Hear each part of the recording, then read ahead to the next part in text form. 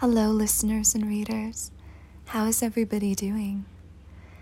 We are embarking once more on A Lost Lady by Willa Cather. This is going to be part 2, chapter 3.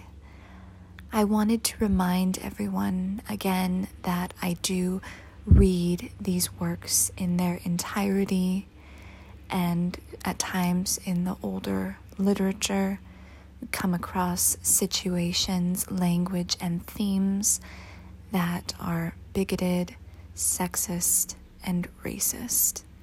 So let's keep a context as we read. All right, everyone, let's get going.